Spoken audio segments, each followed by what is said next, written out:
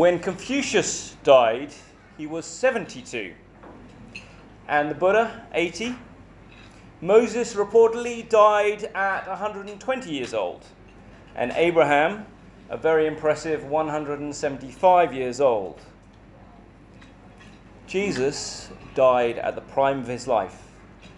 We don't have the exact dates, but he was in his mid-30s, somewhere from 33 to 36. And he died one of the most horrific executions known to man in the whole of history. We were singing about blood earlier. It's pretty grim. It's pretty gross, isn't it? We have these Christians have this obsession with blood. And in taking the bread and the wine, in the Middle Ages, Christians were accused of being a cult of drinking blood.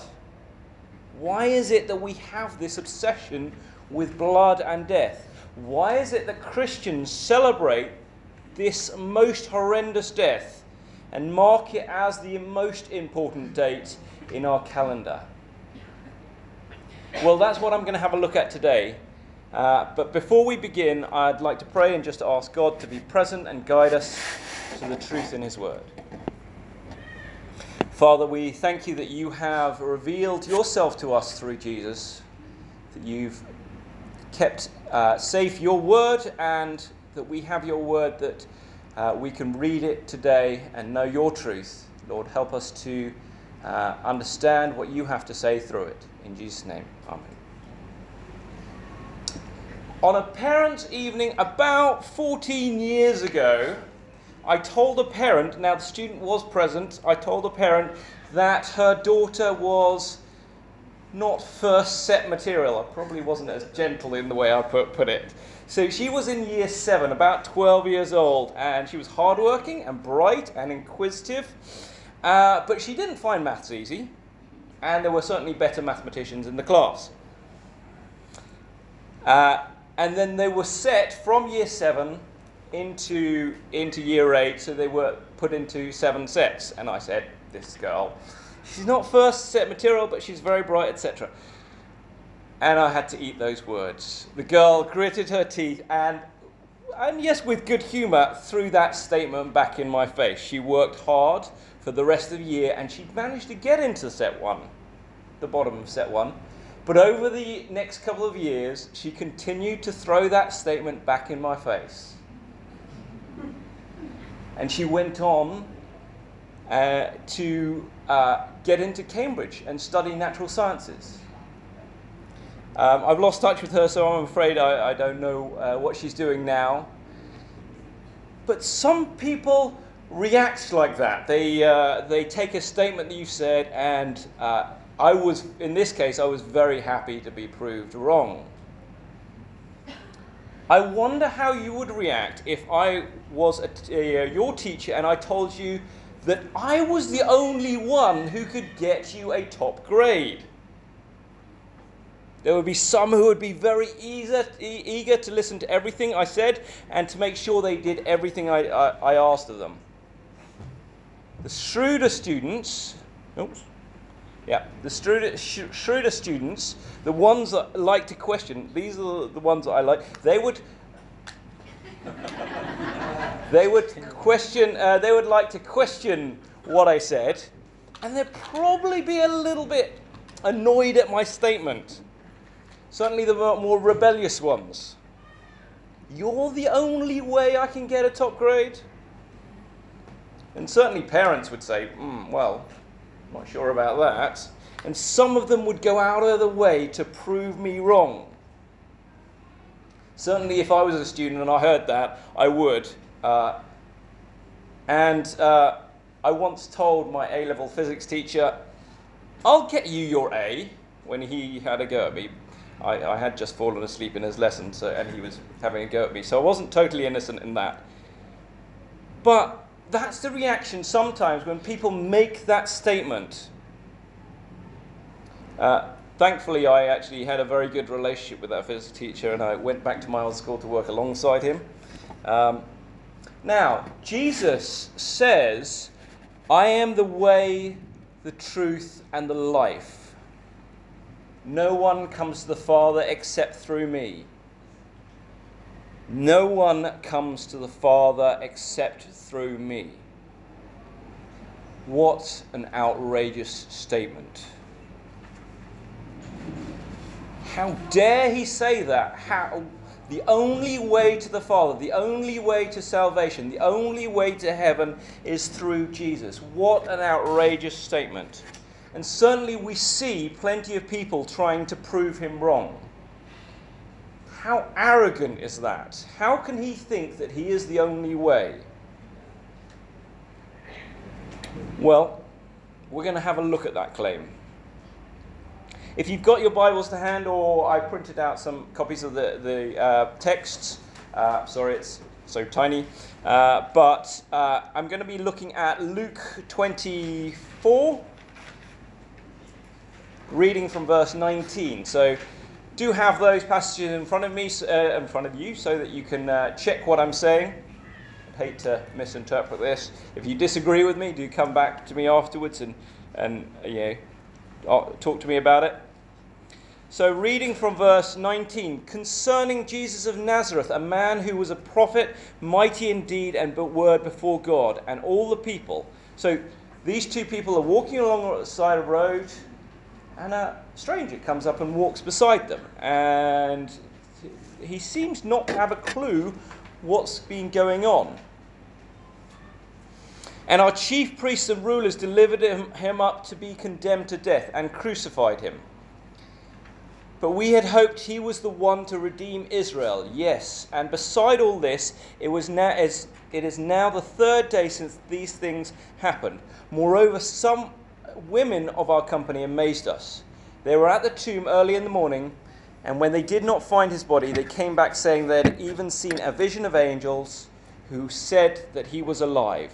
Some of us who were with us, of those who were with us, went to the tomb and found it just as the women had said, but him they did not see. And he said to them, Jesus said to them, O foolish ones, and slow of heart to believe all that the prophets had spoken. Was it not necessary that the Christ should suffer these things and enter into his glory? And beginning with Moses and all the prophets, he interpreted to them in all the scriptures the things concerning himself. Now, I don't have time to go through Moses and all the prophets. I have a friend back in London called Ziggy. That's a great name. His name is Ziggy Rogoff. He used to be a devout Jew. And when he was young, he's an incredibly intellectual guy, a mathematician, and I'm not just saying that mathematicians are above everyone else, but far more intellectual than I am. But he went out of his way to debunk the myths. And he examined all of these prophecies and examined the scriptures, the Gospels. And he was converted. And he became a Christian, and he now works for Jews for Jesus. Apparently there are over 300 prophecies in the Old Testament that find their fulfillment in Jesus. As I said, I don't have time to go all through them, but I will have a look at the one we read earlier. So again, have a look down. We are in Isaiah 53. And while you're turning to that page, we actually have copies of Isaiah that date well before Jesus. Many copies. The Dead Sea Scrolls was found, I think, in the 13th century, contain much of Isaiah, but especially these passages and these prophecies from chapter 53. And they've dated them, and they date to well over 100 years before Jesus. This was a prophet Isaiah that lived as the Jews were being exiled about 750 years before Jesus. So this prophecy is about 750 years before Jesus. So I'm going to read the whole of this passage. It's only 12 verses. I'm sorry, but I think it's important. And try to see whether you can recognize some of the things that are going on in this passage. Who has believed what he has heard from us? And to whom has the arm of the Lord been revealed? For he grew up before him like a young plant, and like a root out of dry ground. He had no form or majesty that we should look at him, and no beauty that we should desire him. He was despised and rejected by men, a man of sorrows and acquainted with grief, and as one from whom men hide their faces. He was despised, and we esteemed him not. Surely he bore our griefs and carried our sorrows, yet we esteemed him stricken, smitten by God, and afflicted. He was pierced for our transgressions. He was crushed for our iniquities. Upon him the chastisement that brought us peace, and with his wounds we are healed. All we like sheep have gone astray. We have turned every one to his own way, and the Lord has laid on him the iniquity of us all. He was oppressed and he was afflicted, yet he opened not his mouth. Like a lamb that is led to the slaughter, and like sheep that before its shearers is silent, so he opened not his mouth. By oppression and judgment he was taken away. And as for his generation, who considered that he was cut off from the land of the living, stricken for the transgressions of my people. And they gave him his grave with the wicked, and with a rich man in his death, although he had done no violence and there was no deceit in his mouth. Yet it was the will of the Lord to crush him. He has put him to grief. When his soul makes an offering for guilt, he shall see his offspring, he shall prolong his days. The will of the Lord shall prosper in his hands. I'm going to leave it there. You can see why this is a prediction for the Messiah, can't you? You see, the people of Israel, about this time when, just after Isaiah wrote this, in their history, they had broken faith with God time and time again. They kept disobeying God, they kept ignoring God. In effect, they were deemed unrighteous and therefore cast into exile. And this suffering servant was going to take the guilt of that nation upon himself. In fact, it's more than that. We can read it as we read through the Bible. We see from Adam and Eve, the problem isn't just Israel's disobedience of God, it's humanity's disobedience.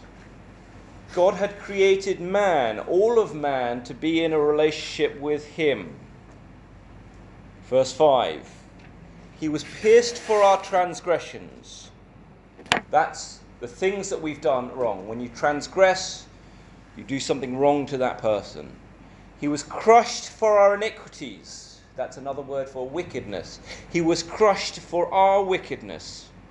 Upon him was the chastisement that brought us peace, and with his wounds we are healed. And here is the offense of the Christian message. This is the thing that offends people about Christianity. All we like sheep have gone astray. We have turned every one to his own way, and the Lord has laid on him, Jesus, the wickedness of us all. You see, there is no room for pride as a Christian. Sadly, Christians are sometimes known for having this holier-than-thou attitude. If we read this right, there is no room for pride. As Christians, we believe that no one is innocent. The Apostle Paul writes in the book of Romans, his book, letter to the Romans, "For all have sinned and fall short of the glory of God." And he goes on to say that we are justified by his grace. We sang the song Amazing Grace earlier. That word, grace, C.S. Lewis once said that is what sets Christianity apart from every other faith or religion. That word grace is the gift of forgiveness through redemption through Christ Jesus. But you may say, What have I been? What have I got to be forgiven for? I'm a good person. And you'll look around like, I'm just the same as everyone else. I'm probably better than most people. But Jesus says there is no one good except for God. Stick up your hands if you drove here today. Okay. So I'm not going to get you to keep your hands up, but I wonder how many of you actually went over the speed limit. I have to confess that I did on the way here. I was a little bit late. You see, there's that road that is just by Horizon Hills, isn't it? It's 4 lanes wide, and at some parts it's 70. Nobody goes 70 across, in that road. People would be honking their horns if you went at 70 in that road. It's 4 lanes wide, and it's 70. And you may think, well, everybody does that. It's a stupid law. But that's the sin of pride. You think that you are better than those people who put that law in place. If you were, if there was a camera there and he took photos and you were fined, you wouldn't be arguing, but this is a silly law. You wouldn't be arguing, I didn't know. The signs are obvious there. You look around, it's very easy to look around as you say everyone's doing it. And let's take very simply the 10 Commandments. In this last week, how many of us have lied or deceived somebody? How many times have you dishonored your father or mother? How many have actually talked to their father or mother this week? I have to say, probably not. How many times have you been jealous of somebody? How many times have you lusted? And that's not to mention keeping the Sabbath holy, or making idols, or putting God first. You look around and you think, I live a good life. I'm as good as everyone else. But you see, you're not comparing yourself to those around you, because we're all guilty. When we compare ourselves to the perfect Creator God, we find ourselves guilty. I don't know about you, but I think we've all met that person, haven't we? The goody two-shoes that is just really lovely and nice. The person who can't tell a lie, or the person who does drive at that speed limit and you get frustrated with them. The person who spends all of that time at work working. Horrifying.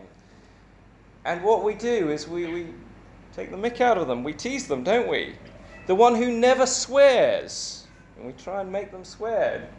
The one who's sweet and nice and would never hurt anyone. They can be a little bit sickening.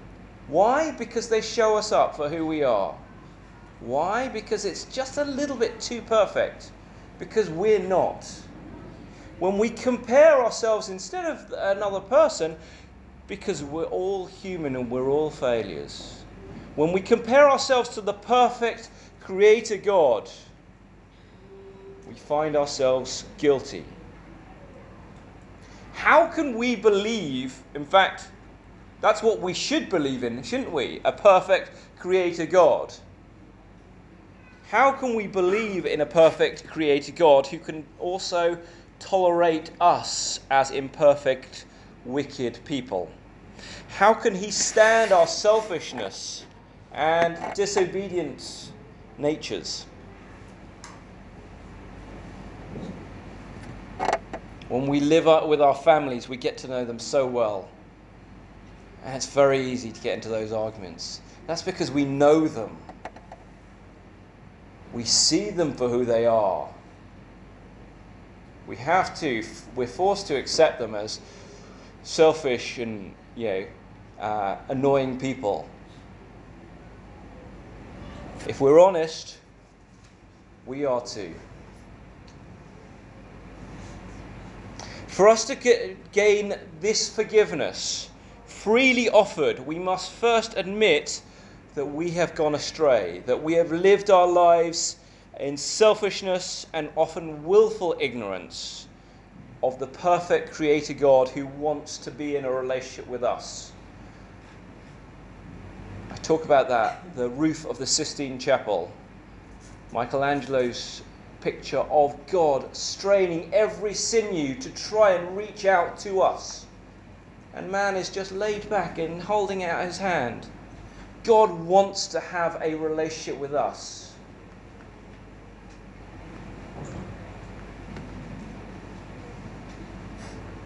You see, some of us will react and say, "How dare you say that I am living a wicked life? You don't know me."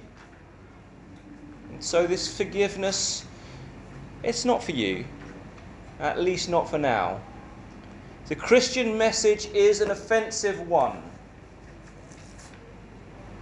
Back to the passage, verse 7, he was oppressed and he was afflicted, yet he opened not his mouth. Like a lamb that was led to the slaughter, and like a sheep before its shearers is silent, so he opened not his mouth. The Jewish people would have recognized this reference to a sacrificial lamb. Before exiting Egypt, in the great salvation from the slavery in Egypt, God commanded that each family sacrifice a pure, unblemished lamb.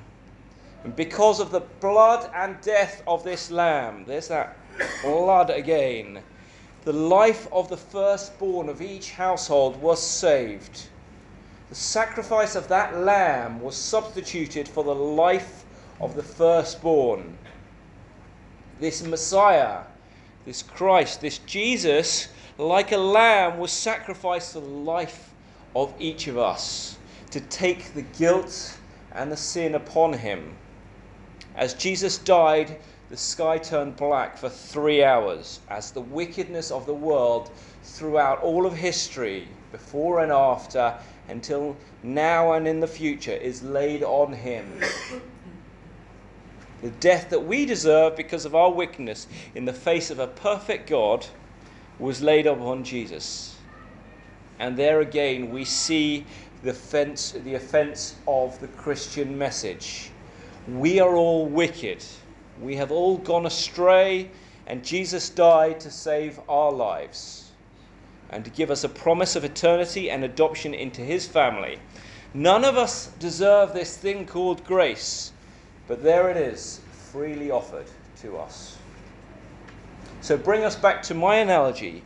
If I claimed that I was the only one who could get you a top grade in your exams, something I would never do, I promise, some would react aggressively and angrily.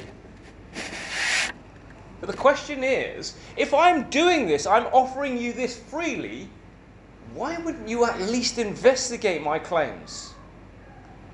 Would you just dismiss me as a madman? Probably because you have some idea that other people have got a top grade. Okay? But surely you'd want to investigate this, because if I can guarantee you one, wouldn't you want to grasp at that and take that? And for those who are not sure about the Christian claims, I would encourage you to look at the evidence. The author of the account that we read earlier is Luke. We know that he was alive when Jesus was alive. I recently read some kind of news article, and it started to, I kind of switched off as soon as it started to claim that the authors of the Gospels were alive far later, and that historians have disproved all of this. No, I've looked into the evidence of this. We have the manuscripts that date back. They would have had what we have, almost virtually what we have as a Bible within the first century, within 100 years of Jesus' death. He was alive when Jesus was alive, but we don't know whether he was in Jerusalem. We know that he was a doctor, and it's obvious if you read his accounts that he records his findings with precision and detail. As a doctor, and you could see his doctor training there. We see that he records things that other accounts do not, like the water and the blood being separated when the spear pierced Jesus' side. This is evidence that Jesus had already died. We see him, he writes that the first witnesses to the resurrection are women. Now, you may not think much of that, but the Jews would never have taken that into account because the testimony of women was not valid. We have the accounts of the other Gospels which corroborate his account, and historians say that the minor discrepancies among the four accounts actually lend credibility to this account. And actually, if you read the four accounts, you can see, even with skepticism, you can see that they could be of the same instance. Historians say that those minor discrepancies actually lend credibility to the fact that they are from four different sources. It used to be that they believed that the first three Gospels all took their notes from Peter. We see Luke going on missionary journeys with the Apostle Paul, facing riots and stoning and the very real possibility of death. The evidence is there. There are many accounts of other people who have looked into these accounts of Jesus, the evidence for the very real historical figure, and they have come to the conclusion that these claims must be true. I love to discuss and argue, and sometimes do pick a fight, with debates, discussions, civilized discussions with friends on Facebook and with colleagues. I find it fascinating that many scientists are sometimes the quickest to dismiss Christian claims as foolish mythology, and yet they haven't looked at the evidence. Isn't that about the most unscientific thing that you can do? Just straight away dismissing the evidence without even looking at it. Even the great atheist, Richard Dawkins, he loves to debate with a mathematician called John Lennox. Go and look it up on YouTube. They are great debates. A little spoiler, John Lennox actually usually comes out on top in these exchanges. John Lennox is a Christian. In fact, he is the only one that Richard Dawkins will debate with, because he finds everyone else to be trivial and foolish in his kind of very dismissive way. But John Lennox is poised and he is eloquent in his arguments. He is reasoned and sound and logical. And the evidence is there. I would recommend a couple of books. One is The Case for Christ. It is very readable. I'm rubbish when I'm working at reading books, but it's very easy to pick up and read through. It has short chapters. But it's written by a legal journalist who retraces his steps of when he went to try and disprove the Christian claims. Yes, there is. So the other book I would recommend is Who Moved the Stone? Similar kind of book. So yes, there is very real historical evidence of Jesus and that he claimed to be the Messiah. And we have the historical evidences of eyewitnesses who laid down their life for that claim, who many years after Jesus had died, and, lest we forget, rose again, went to their deaths, still claiming this to be true. You may think there have been many cults where there have been mass deaths and suicides.